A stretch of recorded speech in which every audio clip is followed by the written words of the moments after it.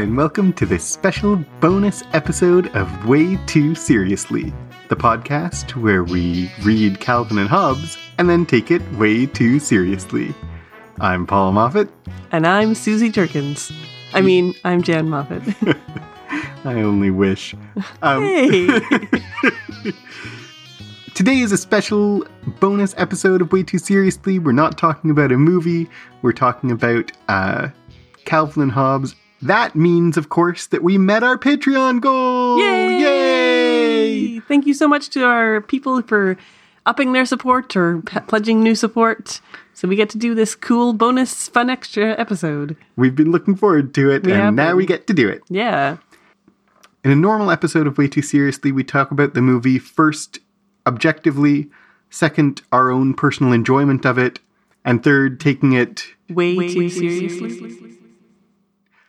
Today, for Calvin and Hobbes, I think it makes sense to switch the order of those first two things. So we'll start, I think, talking about Calvin and Hobbes and our own enjoyment of it. And then we'll talk a little bit, I think, about some background history of Calvin and Hobbes. We'll talk about why is this a good comic, and then we'll see if there's anything about Calvin and Hobbes that we want to take way too seriously. Before we get into our personal histories, let's just, in case people don't know what Calvin and Hobbes is, let's just lay out the basics of it. It's Calvin and Hobbes was a daily comic strip, newspaper comic strip that ran from 1985 to 1995. If you've never read it, it stars Calvin, who is a 6-year-old boy, and Hobbes, his stuffed tiger, who is alive, and his parents, his friend Susie, his bully Mo, and basically it's just Calvin and Hobbes. And it has influenced many other things, and we have a strong personal history with it, especially you. So why don't you get into a little bit of why you love Calvin and Hobbes and what your personal history is behind it? So I don't remember when I first experienced Calvin and Hobbes. I probably read it in the daily newspapers, weekly newspapers that came. My dad always got the newspaper and I always read the comics. And I think I've said this on a previous podcast when we mentioned the possibility of talking about Calvin and Hobbes. We talked about Peanuts before. Right. When we talked about Peanuts, I talked about Calvin and Hobbes. I read Calvin and Hobbes in the newspapers, and then I got the books. I was probably about 8 or 9 years old. I was probably older than that, 12 or 13, when I had a smattering of Calvin and Hobbes books, and someone put it into my head. It would be pretty cool to own every Calvin and Hobbes book. So from that point on, I made that my goal without money because I was a child. Yeah.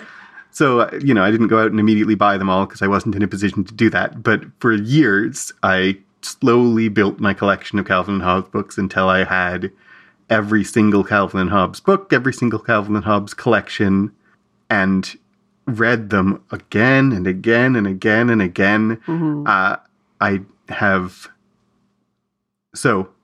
I've owned every Calvin and Hobbes book. I don't anymore. I've read Calvin and Hobbes, has been a part of my life for as long as I've been able to read, probably earlier. I've been a reader of comics of all kinds about that same amount of time. Like I also read Asterix, and I also read Archie, and I also read, as we talked about, Peanuts. And then when I got a little older, I didn't really get into superhero comics till I was an adult. But of all kinds of comics, graphic novels, whatever, Calvin and Hobbes is my first and truest love. And I got into superhero comics to the degree that I really considered doing my PhD about Superman. In fact, I started writing my PhD was going to be talking about Superman. So my love of comics, even of superhero comics, is by way of Calvin and Hobbes. This is where I start with comics. Yeah, absolutely. And I remember reading Calvin and Hobbes when I was 6, because he's 6 and I'm 6. And I read Calvin and Hobbes now. Yeah. And our daughters now read Yeah. Calvin Hobbes. Both of them, especially our older daughter, has particular affection for Calvin and Hobbes. Mm-hmm. She has a stuffed Hobbes. Yeah, I was going to mention that too. My experience and my enjoyment of Calvin and Hobbes is that when I was quite young, I liked it because it was imaginative and compelling, and I was funny often. I didn't find all of them funny because I didn't always get it when I was my youngest memories of it. Mm-hmm. But even the ones that weren't funny were like, there's an adventure element or a fantasy, a comforting fantasy element to like a boy and his magic tiger. Mm-hmm. And then as I got older, I found it the funniest comic, the funniest thing I knew. Mm-hmm. And even still, some of the funniest jokes I can think of are Calvin Hobbes. If I think of like sources of humor that defined my earliest senses of what is funny, Calvin Hobbes and The Simpsons are about it. Yeah. And then because I've always been a pretentious, I very early really found the philosophical depths of Calvin and Hobbes so fascinating. Mm-hmm. All the times when Calvin would go on a big philosophical rant, I would come back and back and back to those strips, and the moral philosophy when he was talking about, you know, right and wrong, especially in the context of talking about Santa Claus, and the theology in Calvin and Hobbes, which was always kind of obliquely referenced, like it didn't talk that much about God directly, but he's named Calvin. Mm-hmm. So there's a theological interest in Calvin and Hobbes that I would come back to again and again. And, I mean, it's hard to date things in my memory, but I definitely, quite young, found all of that so endlessly interesting, as well as, like all the art history that even as a kid, I knew a lot more about literature and philosophy than I did about art history somehow, because I guess of my parents' interests. Mm-hmm. So the art history was all, and the art theory was all really new to me in a way that's kind of surprising to say, like as an 8-year-old, that the moral philosophy wasn't so new. It was more like, yeah, this is right. Yeah. And the art theory was like, I loved all of it. Mm-hmm. How about, I've been talking a bit, how about you? What's your experience with Calvin and Hobbes, and how do you feel about Calvin and Hobbes? I mean, I love it, same as you. I don't have the same strong childhood history as you do. I definitely read newspaper comics a lot as a kid, and Calvin and Hobbes was one of them. I was more of a fan in my kind of teenage years of For Better or For Worse because of the family drama and the kind of romance of it. But I did always love Calvin and Hobbes and read like the books. I'm sure I checked them out from the library and read those kind of alongside Garfield and For Better or For Worse. But it wasn't until I was in university, I think, that I really read all of them, every strip, because you had them. You had all those comic books. And I recognized I thought it was funny when I was a kid, but I didn't realize that all the depth to it until I was an adult, and was like, oh man, this was is exploring some really deep concepts sometimes. And sometimes it's just like slapstick humor. And, yeah, you had all the collected editions. So for a while there, when we were first married, they were all in our house and I read them all. And I would do things like I would sit there and read them and laugh. And you would be like, oh, what panel are you on? Like, what are you reading? And all I would have to do is read 2 lines from it, or the punchline. And you would roar with laughter because you knew exactly the strip it was. And so it was kind of this bonding thing of, yeah, you didn't even have to read along with me to know what strip it was that I was on. I forgot about that. Yeah. That's true. Yeah. You would just read a couple of lines. That was good times. Yeah, it was good times. Sadly, I mean, I was thinking about how about 7 or 8 years ago, we moved across the country and couldn't bring most of our books because it was just a long way to move. So we didn't bring your collected Calvin and Hobbes that you'd brought into our marriage from your childhood. And so we've slowly, since we've had kids, been kind of building up that collection again. So we have a few of them that I found like at used bookstores and stuff. We haven't really gone out of our way to collect them again. You should, but though. I hope so. I hope that someday we'll have all of them. Those hardback bound 3-volume set or 2-volume set is pretty cool. I'd love to have that, but we'll see. Maybe someday. We will see. Yeah. Anyway, seeing our kids discover it has been amazing too. And like when our oldest started reading them and then she is the kind of kid who's, frankly, she's way more of a Susie than a Calvin. She is very obedient and has a strong sense of what's right and what's wrong and wouldn't really ever act like Calvin in regular life. Read Calvin and Hobbes and started trying to act like Calvin, trying to do like bad, quote unquote, bad things. It didn't work at all. It was just mostly funny. She was reading them. I think the first time she read them was during the summer. And so she was reading all about the snowmen.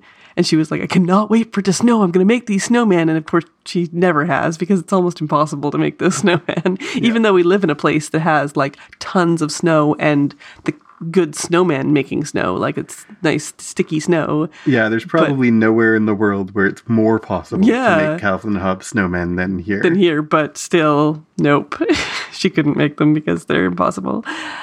But it's such a great comic strip and such a I think what I like best about media is when I learn the meta information about something. And so I always loved reading it, but reading, like, there's a 10th anniversary edition with extra notes about his life and why he wrote them. Oh. And that drew me in a lot. And then we've watched the documentary, Dear Mr. Watterson, twice now. And that has made me even more, like, just love his comics.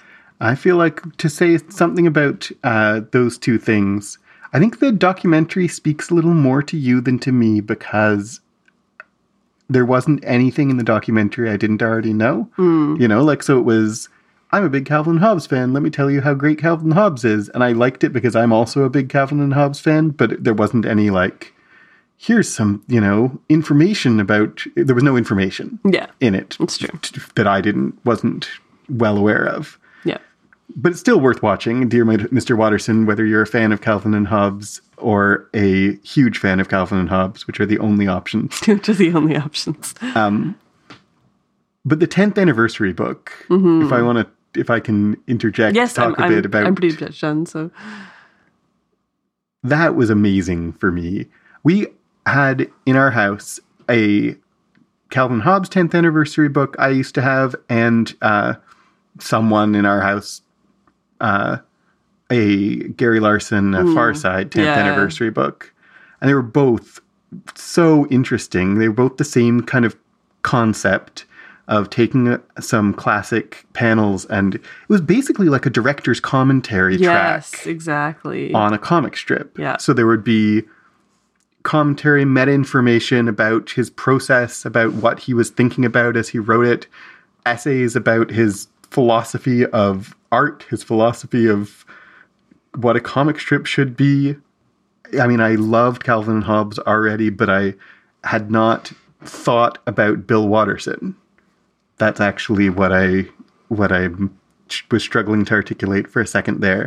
I had always loved Calvin and Hobbes, but I had never really given a second thought to Bill Watterson. And when I read the 10th anniversary, I loved Bill Watterson. Yes. Because his reasons and the thoughtfulness that should have been obvious, but having him explain why he did things in the way he did and how conscientious and thoughtful and, I guess conscientious and thoughtful he was about his approach to his comic strip. Do you want to say anything about that stuff? Like, if you listeners don't know about Bill Watterson, what's his deal? Yeah, let's get a little into this more information stuff. Bill Watterson wrote Calvin and Hobbes, and he was an anomaly in the comic world or mostly an anomaly, because he only wrote it for like 10 years. He took 2 breaks in those 10 years, which was unheard of. He just wouldn't follow the rules of comic making. Yeah, I mean, specifically, the things that he did, he got in many fights with the Syndicate. Newspaper comics are distributed by syndicates, and Bill Watterson didn't want to follow the Syndicate's rules of how comic strips could work because he thought that syndicates devalued comic strips and newspapers devalued comic strips, and he thought of comic strips as an actual art form that he wanted to have the room to explore in whatever way he wanted. And so the kind of 2 major things that happened early on in his career that differentiate him from anyone else working at that time are one, you mentioned this already, but he negotiated for sabbaticals, and he took long sabbaticals twice within, a short period of within like 3 years or something. Yeah. So that so they had to reprint strips. They had to reprint strips, and it was like other comic strip artists did not get that. But 2, and more profoundly, he refused to license for merchandise. Yes, that is a major thing with Calvin and Hobbes. So you may be aware of this, or you may not. There is no Calvin and Hobbes merchandise. There is no Calvin and Hobbes on a lunchbox. There's no stuffed Hobbes that is officially licensed by Bill Watterson. There's no cartoons. There's no cartoon, and there never will be. There's no movie. There's no anything. There's no Calvin and Hobbes merchandise. Yeah. In fact, our daughter has a stuffed Hobbes that like a local craft person made at a show we went to. Our daughter has a stuffed tiger who is legally distinct from Hobbes, but bears a striking resemblance to Hobbes in his stuffed tiger form. Very true. We'll maybe post a picture of it with this podcast. Maybe we will. But yeah, exactly. Like you can't just go to Amazon and buy a stuffed Hobbes. That's not, he never allowed that to happen. And why not? This is a thing that he talks about in the 10th anniversary book, and there's longer and more complex reasons, but the 2 major reasons why he didn't want to license Calvin and Hobbes ever are, 1, he thought that licensing dilutes the effect of the comic strip.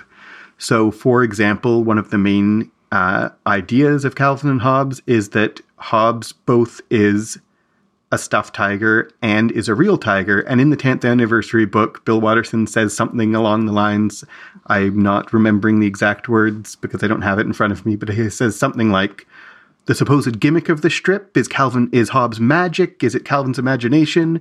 I'd always avoided answering that because the point is just that Calvin sees Hobbes differently from how everyone else does, and I'm not going to answer whether that's real. Yeah, absolutely. But if there's stuffed Hobbeses, those stuffed Hobbeses are stuffed animals. And that starts to answer that question into a specific way. And if you sell a stuffed Hobbes and he looks like Hobbes in his stuffed form, you're answering that question. Yeah. And if you sell a stuffed Hobbes and he looks like Hobbes in the way that Calvin sees him, you're answering it in a different way. And so that's just one example of he did not want that diluted. I feel, and then the second reason that he's given is that he wanted control. He wanted Calvin and Hobbes to be his artistic production, and he wanted to do with it exactly and only what he wanted to do with it. And even if what someone wanted to do with it was also good, his philosophy was, well, if you want to do something good, do your own good thing. This is my thing. I'm going to do it in exactly the way that I want to. Yeah, exactly. And in the 10th anniversary book, he makes many not very subtle pot shots at Jim Davies of Garfield. And says things like, despite what some people say, approving someone else's work is not the same thing as making it yourself. So Garfield, you may or may not be aware, like Jim Davies hasn't drawn Garfield since basically it started. He has Jim Davies Productions, and he approves people's work and other people do the actual drawing, and it's been that way for decades. Yeah. But every Bill Watterson, and he says in the 10th anniversary book, he says this explicitly, anything with Bill Watterson's name on it, he thought of the idea, he wrote every word, he did every stroke of every brush. It is all him because he sees a comic strip as an art form and he wanted it to be his art. Yeah, exactly. And it's amazing how that's been such a strong influence on other comic strip writers, and the world of the comic strips and the world of newspapers is kind of ending, and it's not what it was, but comic strips have given way to webcomics. And if you look at webcomics and how strongly influenced many of them are by Calvin and Hobbes, you see his hand, you see just like the far-reaching influence of Bill Watterson everywhere, in both current newspaper comic strips and then in the millions of webcomics out there. And they're like, certainly he is not the first or the only person to think of comics as art. Yes. But he may be the only, or at very least, the most mainstream example of someone who was making newspaper comic strips. Yeah. And thought of comics as art. Yeah. And stood up for what he believed in. He never backed down from that. He could have made a mint licensing his stuff, but he chose not to. Yeah, and that's another aspect of like my respect for Bill Watterson as a person is, like, talk about integrity. Whether you think his position is right or not, he certainly never compromised it. Like, that is what integrity is. Yeah. He believed something and he acted in accordance with it. And as you say, like, I'm sure Bill Watterson is doing just fine financially because his books continue to sell and are, enormously popular. Yeah. But he could have, like, can you imagine what the licensing deal would have been? What the deal for, like, a Calvin and Hobbes movie? Even now. Yeah, even now.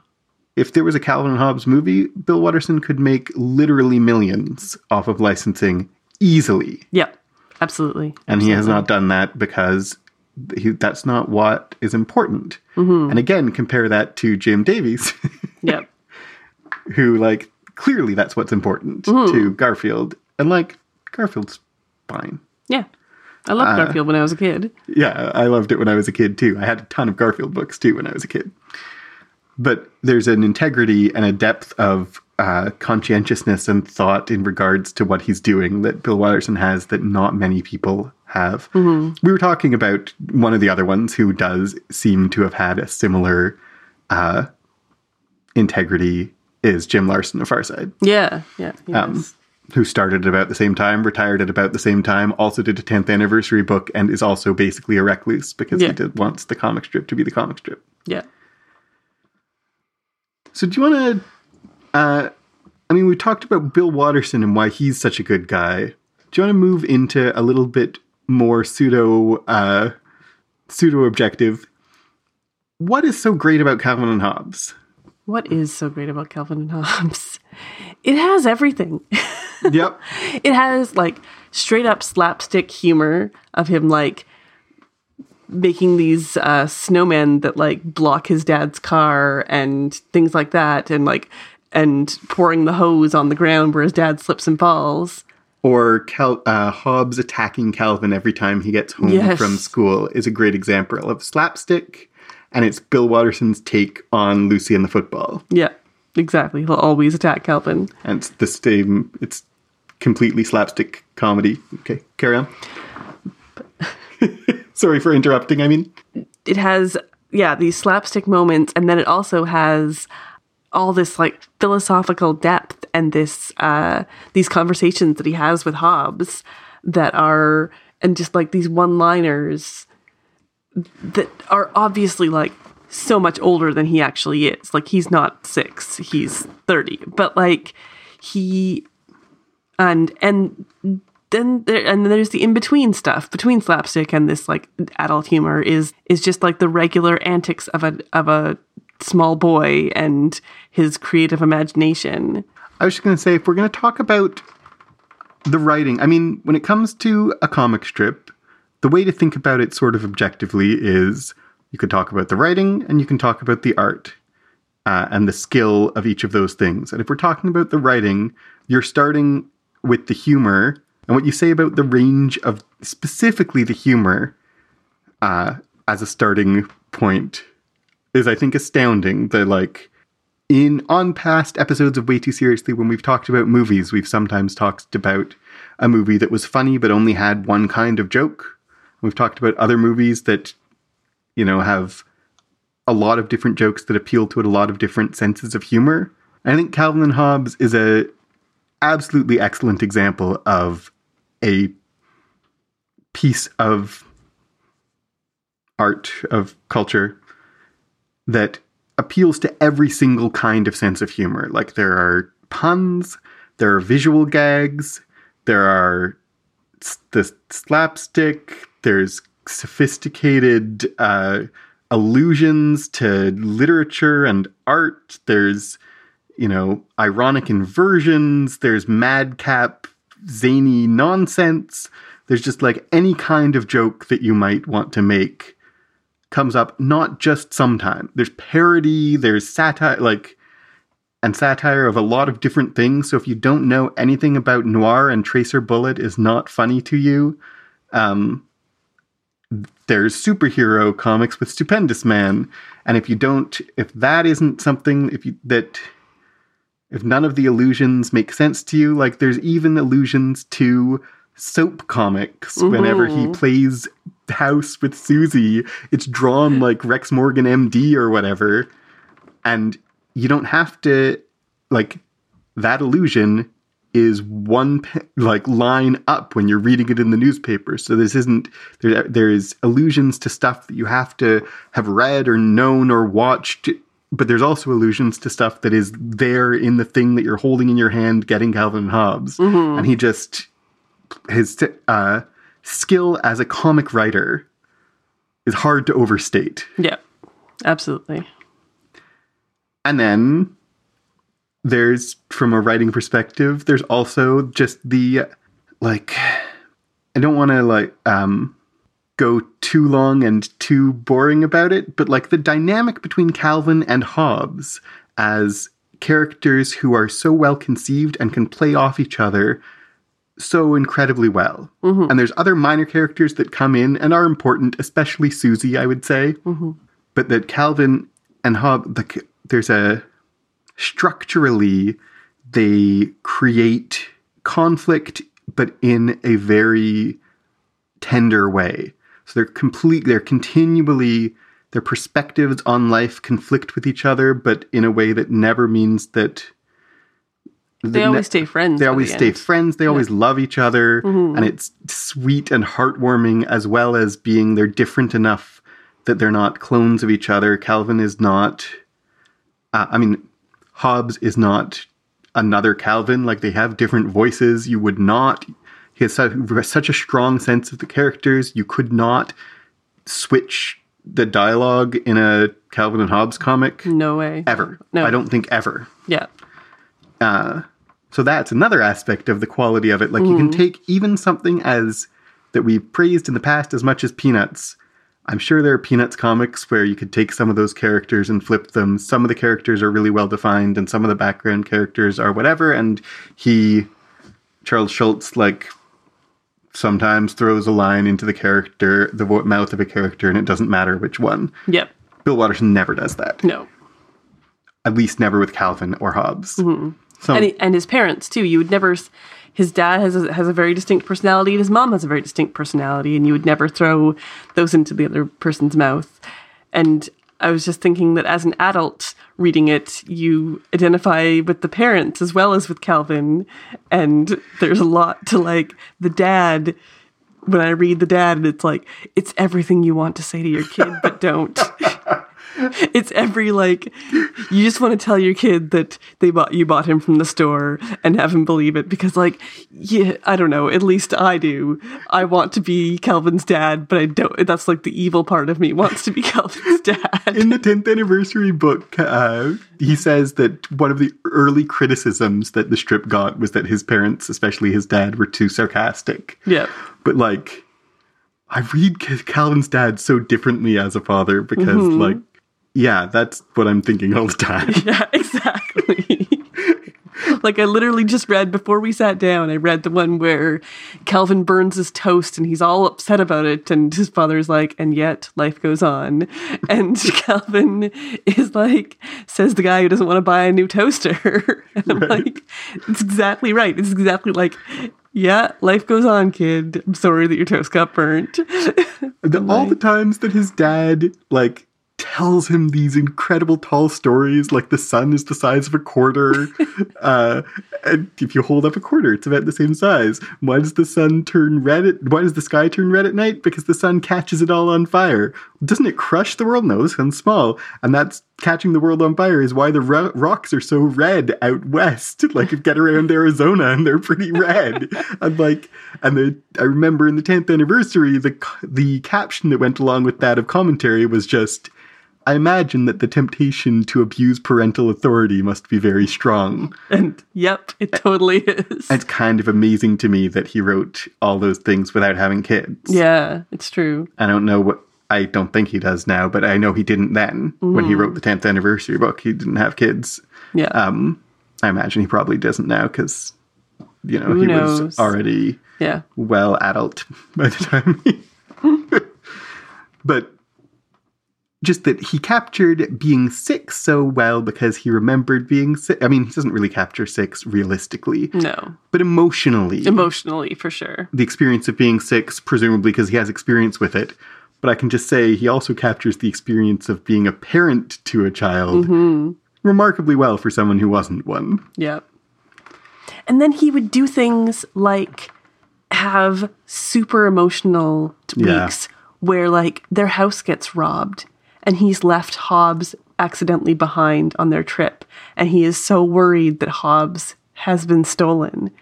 And of course he hasn't. Of course Hobbs isn't stolen. He's so happy. And the parents are just, like, distraught because of the break-in. And Calvin is so stressed out about Hobbs. And you see how a child reacts and how parents react in this very stressful situation. And it through the eyes of a child. And it's just like, it's beautiful and it's heartwarming and it's sad and there basically aren't jokes. And when you remember that this would be for weeks, like several weeks of Calvin and Hobbes is about their house got broken into and they're all really upset. Yep. And they feel like they're not safe. And I remember Calvin's dad gets a lot of the emphasis in that storyline, but he's really upset that Calvin can't find Hobbs, and he tries to reassure him, but he himself feels like he's not safe. He can't keep his family safe. And then when Hobbs comes, like, both the parents are as emotionally affected by that when he finds Hobbs as Calvin is, because despite the sarcasm, they love their kid and they want to keep him safe. And as a parent, and that's, again, as a parent, I can relate to that idea of, like, when your kid has a strong emotional attachment to an object and you can't find that object, it's hard. It's even hard on the parents. If you don't have kids, you might not realize the depth to which you can feel strongly attached to your kid's emotional burden. And it's not just, you might, that sometimes gets represented as if parents just want to shut their kids up and, like, I want to get you this so you stop screaming. Yeah. But I think that particular comic strip really depicts more accurately, like, I love it because you do and I love you. And that I think it's his mom, the line goes into his mom's mouth of, like, our family's whole when they find Hobbs. Exactly. And it's kind of sarcastic, but it's kind of sincere. Yeah. That, like, they love Hobbs because Calvin does, despite them being eye-rolly and sarcastic and infuriated and exacerbated by Calvin and by his doings. Yeah, exactly. And the other moment, you talked about the house breaking in, the other big moment that I remember of there not being a joke is when Calvin finds a dead bird. Oh, Do you remember that one? Not that well, but...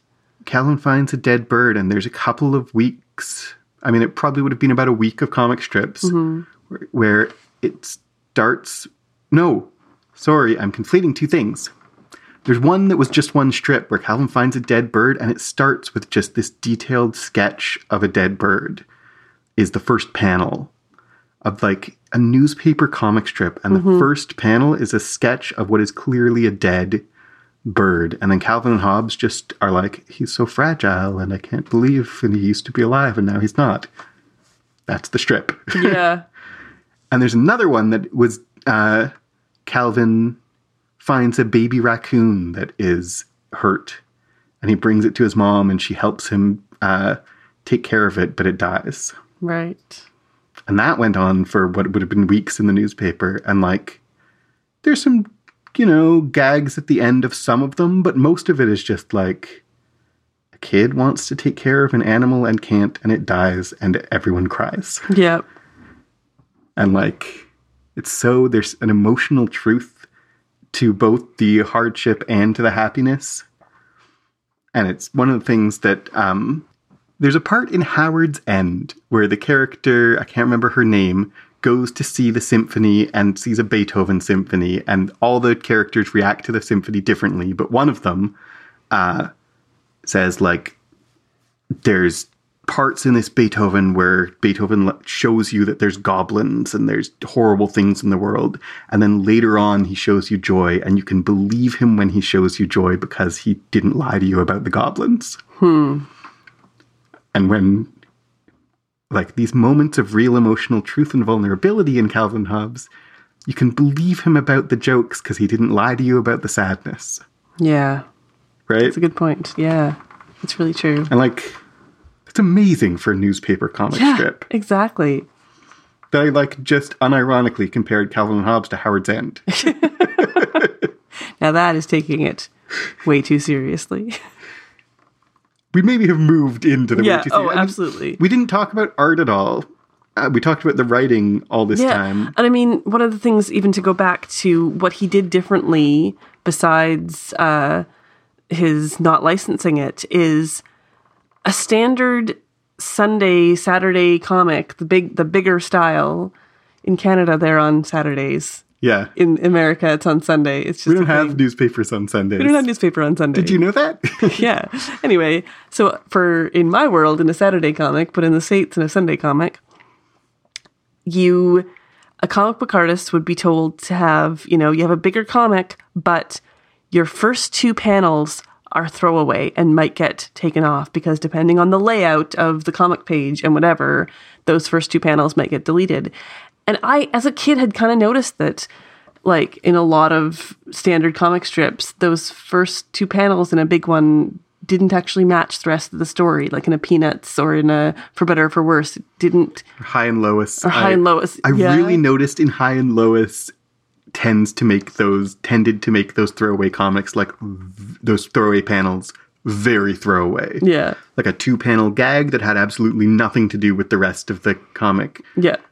Or sometimes, I'm interrupting you because I get excited, or sometimes in something like For Better or For Worse, it would just be repetitive. Like those first two panels would establish something that then they would reestablish. She would reestablish a panel later, and you're like, do you think I forgot? Yeah. Sorry, but the reason for that was because then the newspapers themselves, depending on which comics they subscribe to, because there's different in different newspapers, obviously, could delete those two panels to save space. Bill Watterson would refuse to do that. He would refuse to do the standard, like, 8 panels or whatever in a Sunday strip. He would do a giant circle in the middle. He would do a dinosaur that went through every single panel, and it would make the syndicate mad at him for not obeying the rules, but he was doing it as an art form. He was showing off his skills at defying the gaps between the panels, at defying the convention in a beautiful way, with also but staying within the comic strip genre and the comic strip art form, but pushing the boundaries. And more specifically, if you read all the Sunday comics, early on he does follow the format, and then he basically gets to a point where he says, forget this. And in the 10th anniversary book, which I keep talking about, he explains that, like, he reached a point where he said, I'm not going to do this anymore. I'm just going to make my Sunday strip the way it is. You can't shrink it. You can't cut it up. It won't work. I'm not going to. There were formats that they were told to follow, you know, and he said, I'm not going to do that. I'm going to use up this entire space however I feel like it. And your options for my comic are take it or leave it. Yep. I don't care if you don't buy my comic. And the Syndicate didn't like that, and newspapers didn't like it. He got angry letters from newspapers, and his opinion, what he says in the 10th anniversary book was, I have nothing against the newspapers. Any pressure they were getting to carry my comic was coming from readers, not from me.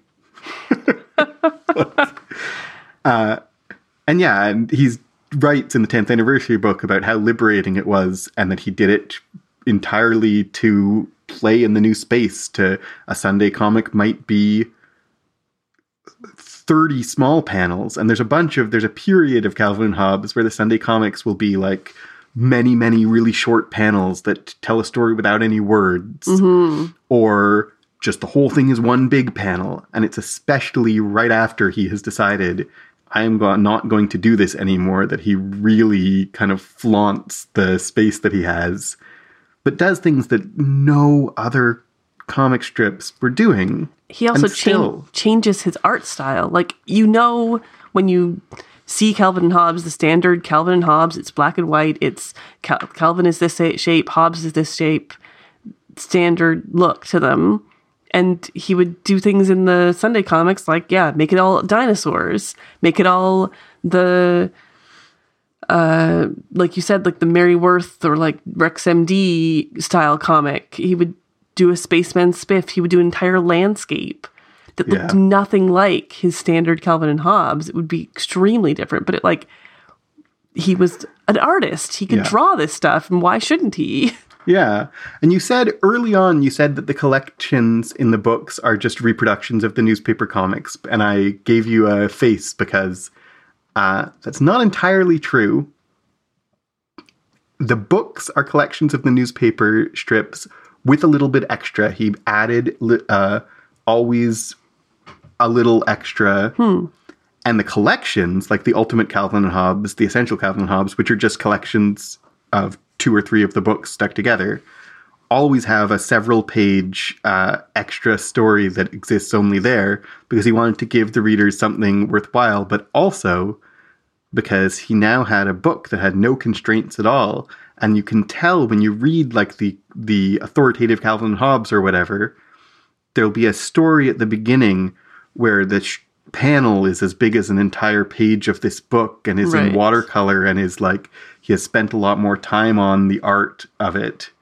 And you really get the impression that is equal parts. Well, I got to give you something if you're going to just buy reprinted material, but also I can fill this whole page and paint it exactly how I want. And I get a sense in Calvin and Hobbes that he really takes joy in the art of it. And all his talk in, especially the Snowman strips, are the ones that he uses to express his art theory. But he has thought about art theory a lot. And what is, and he has opinions about avant-garde art or popular art or what. And do you make art that is appealing or that is alienating? And he has opinions about cubism and realism, and he's expressed them in the comics, but he also paints, right? He doesn't just draw. And I'm sure many comic strip artists are capable of doing lots of different things because artists are artful. Yeah. But Bill Watterson found the room, made for himself the room to actually incorporate that into Calvin and Hobbes and do it and explore himself artistically and make things that were beautiful to look at. Absolutely. This is going longer than I thought it would, and I should have seen it coming. Well, no, sorry. There's one thing I just wanted to mention that we haven't, that I don't really know where it goes, but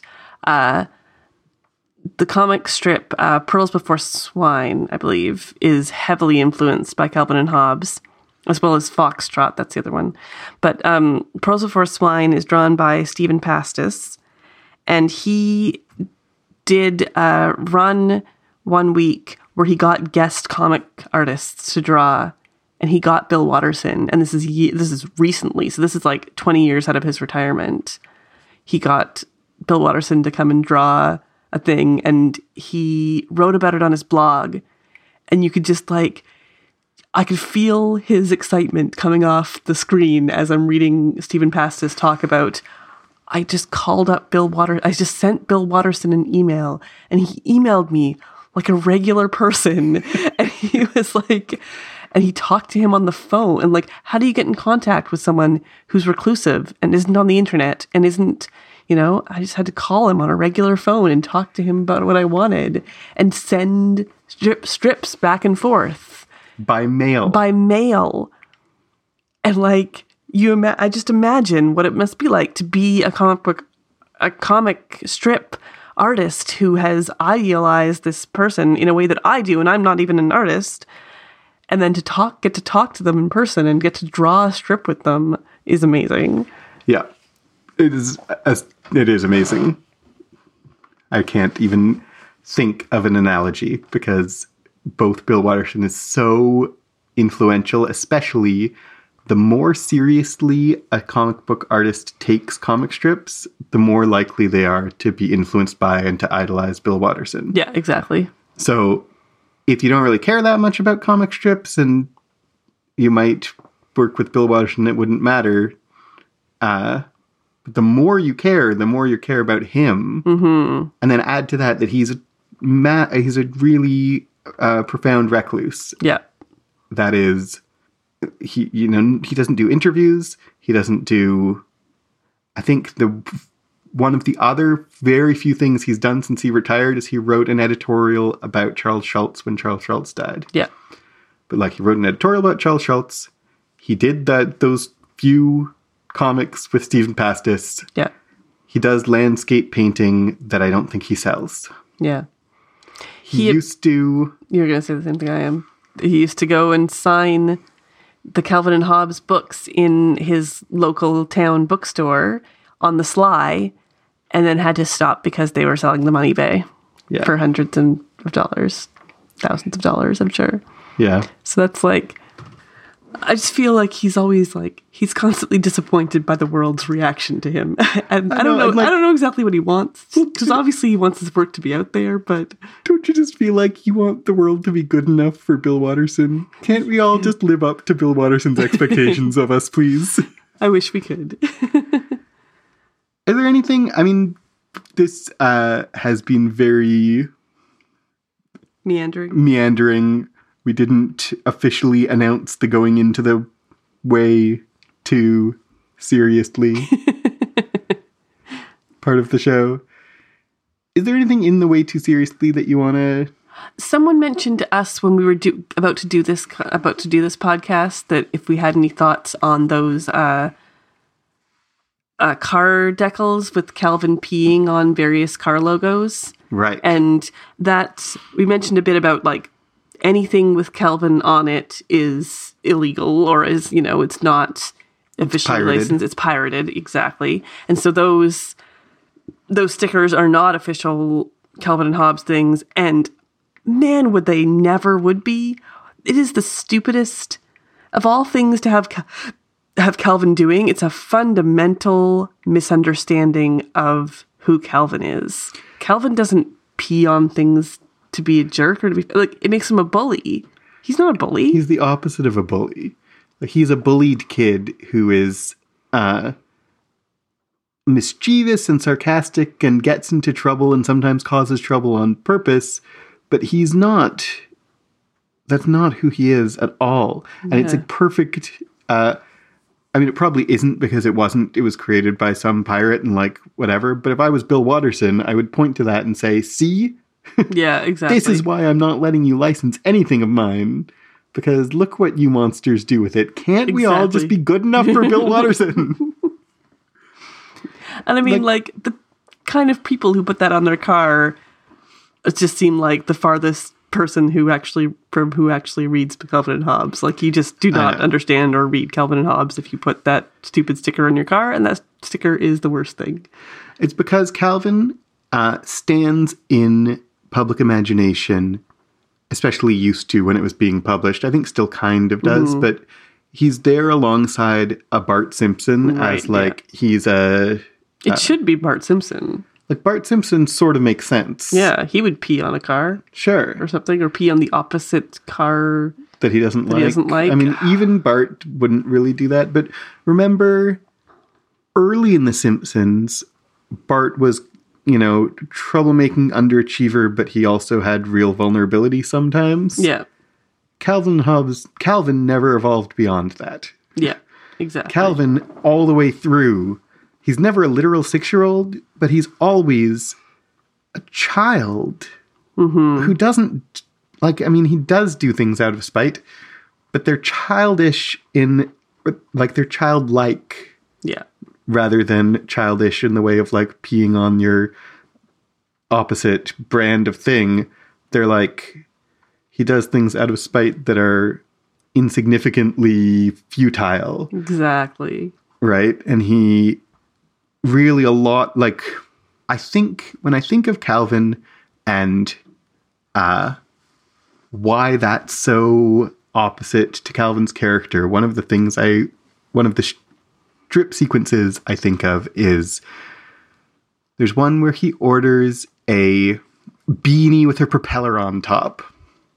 And for weeks of daily strips, or maybe a couple of weeks of daily strips, he orders the beanie. He wants it. It has a propeller. He imagines it every day at school. He thinks about he's going to wear this hat with a propeller, and he imagines it's going to make him fly.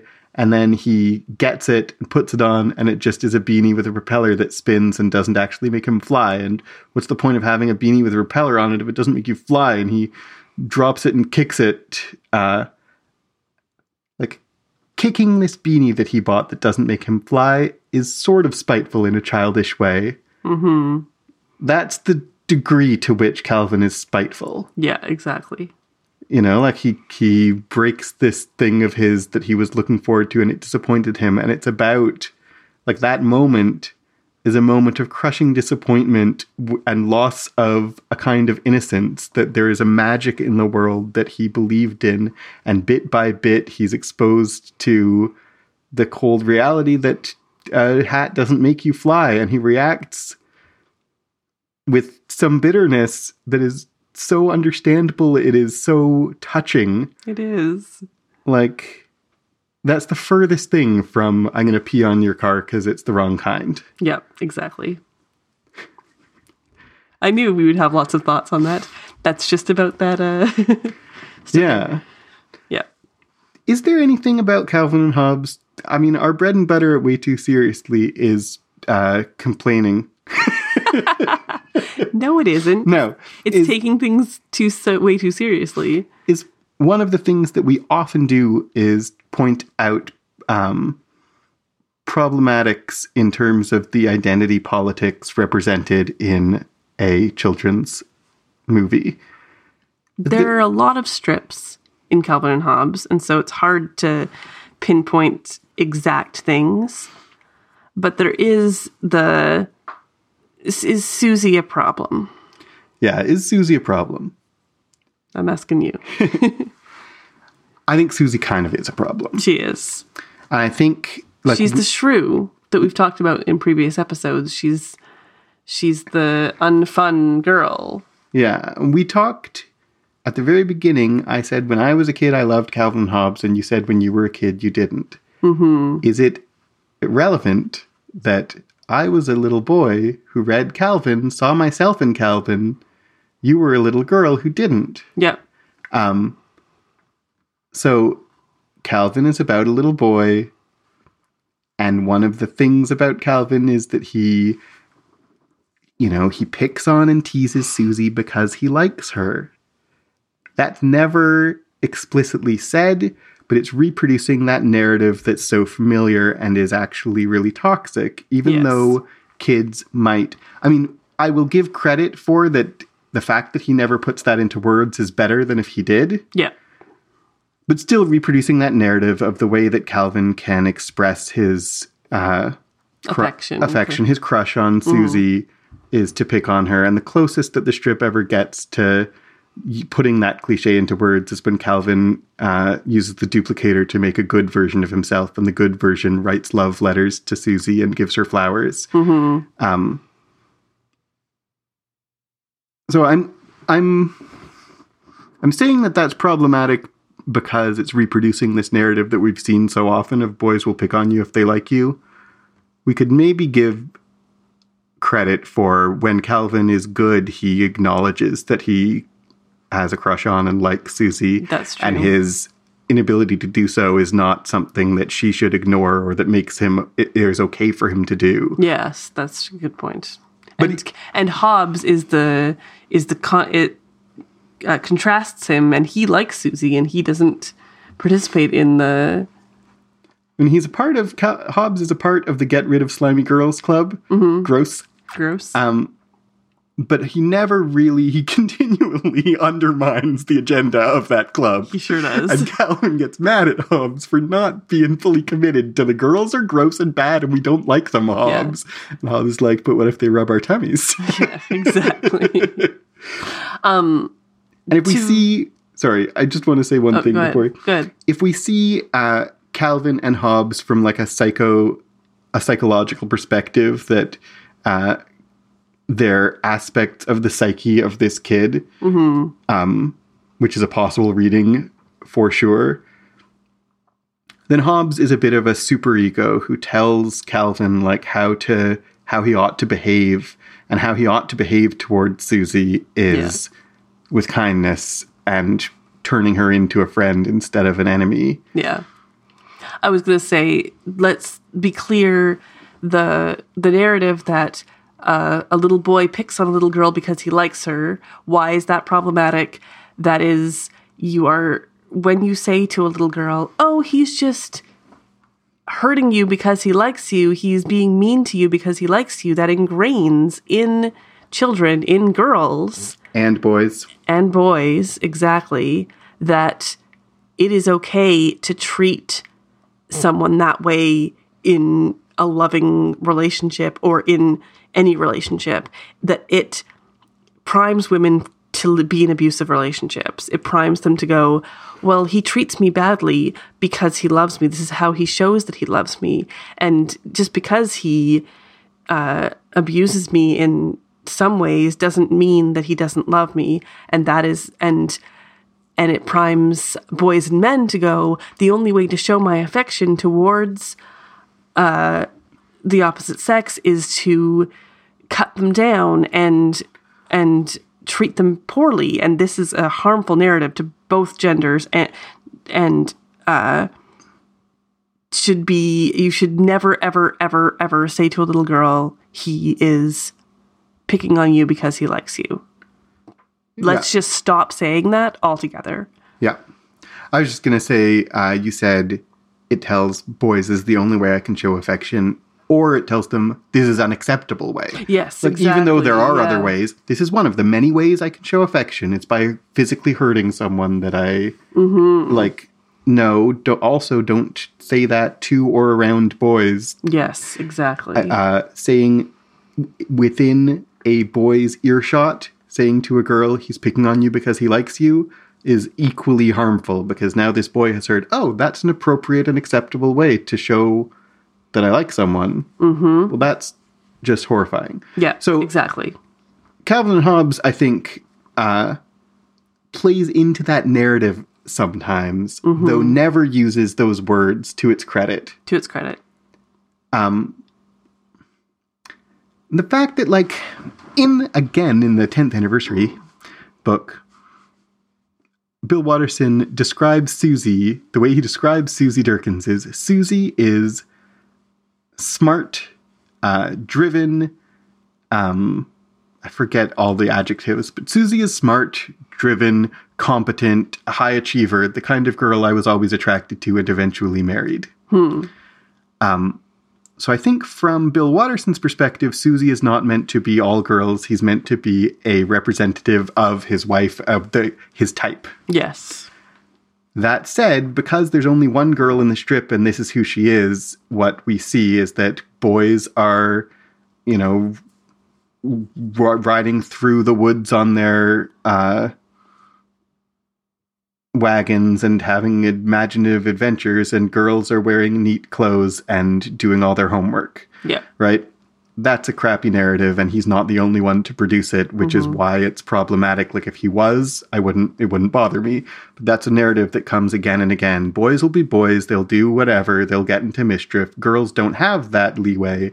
Girls will be perfect or else. Yeah. And that's not okay. Yeah. Yeah, that's not okay to say that and to reproduce that. I think of, Susie is like Hermione. Yeah. And Susie is like our daughter, who I wonder how much that is outside influence, inside influence, who knows? Who knows? But I like that she idealizes Calvin too. Yeah. And wants to be a little bit like Calvin and have a little bit of rebellion in her life, which sometimes she needs. Yeah, I mean, like, little girls need to rebel, but not against me, please. I'm the patriarch and you should do what I say. No, wait. No. Yeah, because, I mean, again, the reason that Susie is a bright, high-achieving, rule-following kid is not a coincidence that that's a girl. It's because there's enormous social pressure on girls to behave a certain way that society doesn't put on boys. Absolutely. And it's crappy social pressure that we shouldn't approve of. Mm-hmm. And maybe Calvin and Hobbes exacerbates that. And so maybe that's a reason to leave it in the past. But it also has a lot of good in it and I think it counteracts that with a lot of great And let's things. talk, I mean, one more thing before we leave Calvin and Hobbes behind about the way too seriously of it. I mean, we could say, and maybe should, absolutely everyone in Calvin and Hobbes is white. There's no... Oh, yeah, definitely. I don't think there's even any background characters ever. And frankly, all the women are kind of evil. Yeah. Mrs. Wormwood, his teacher, Miss Roz, the babysitter, Susie, and then his mom. His mom least of all, but everyone else is kind of Calvin's enemy. I don't know that they're evil, but they're certainly all antagonists. Antagonists.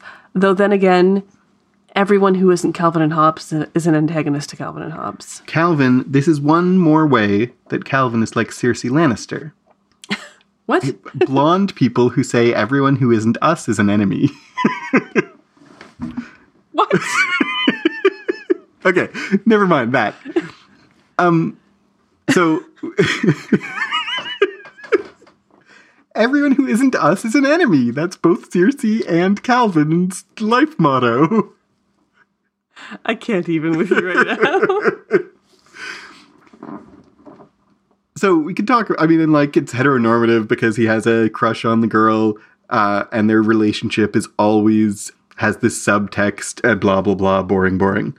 We could talk about that. I don't think it's that interesting because it's rehashing incredibly old ground. And like, if I want to talk about Calvin and Hobbes seriously, I want to maybe say a little something about why I think it's too bad that it's always a boy, but why I think these anarchic characters are actually really good. In terms of, I want our daughters to be a little rebellious. Yeah. I want our daughters to learn a little rebellion from Calvin. And the way that Calvin is, again and again, he's opposed to authoritarianism. He's opposed to conventionalism. That's a valuable lesson to give people because there's a lot of pressure that society puts on you to behave the way that society wants you to behave. And Calvin is everything from artistic freedom to kind of philosophical freedom.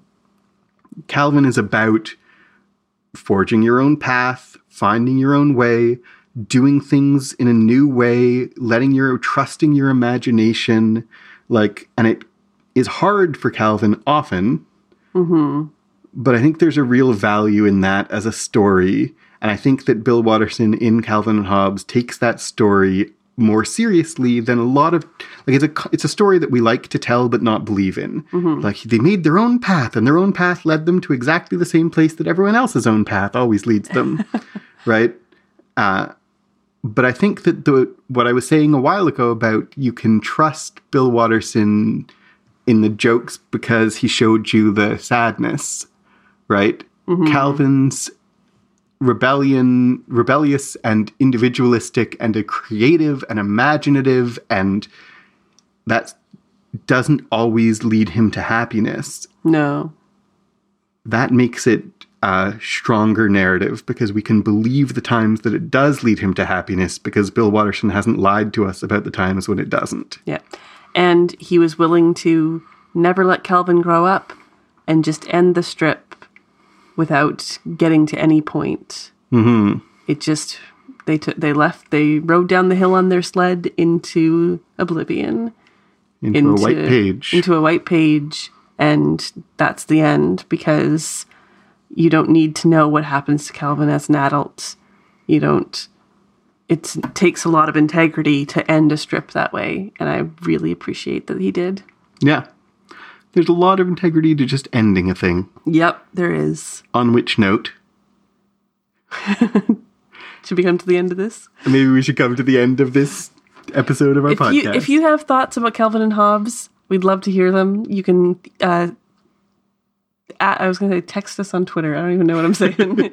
You can... Beep us with your beeper. You can beep us with your beeper. You can talk to us on Twitter. We're at WTScast. You can email us waytooseriouslycast@gmail.com. You can find us on Reddit, on Instagram, on Facebook. All those links are in our show notes. Thank you so much to our patron supporters who funded this specific episode to bump it up to the goal. Yeah, we're incredibly grateful for that. We are, and you didn't have to. You didn't have to, and it was. I mean, we might have even done it anyway. Shh, don't say that. You can find our Patreon page if you want to be one of those supporters and help us meet our next goal. Patreon.com/clockworkscast. Thanks so much for listening to us gush about our favorite comic strip, especially Paul's favorite comic strip. So I've been Paul Moffat. I've been Jan Moffat. And remember, it's a magical world.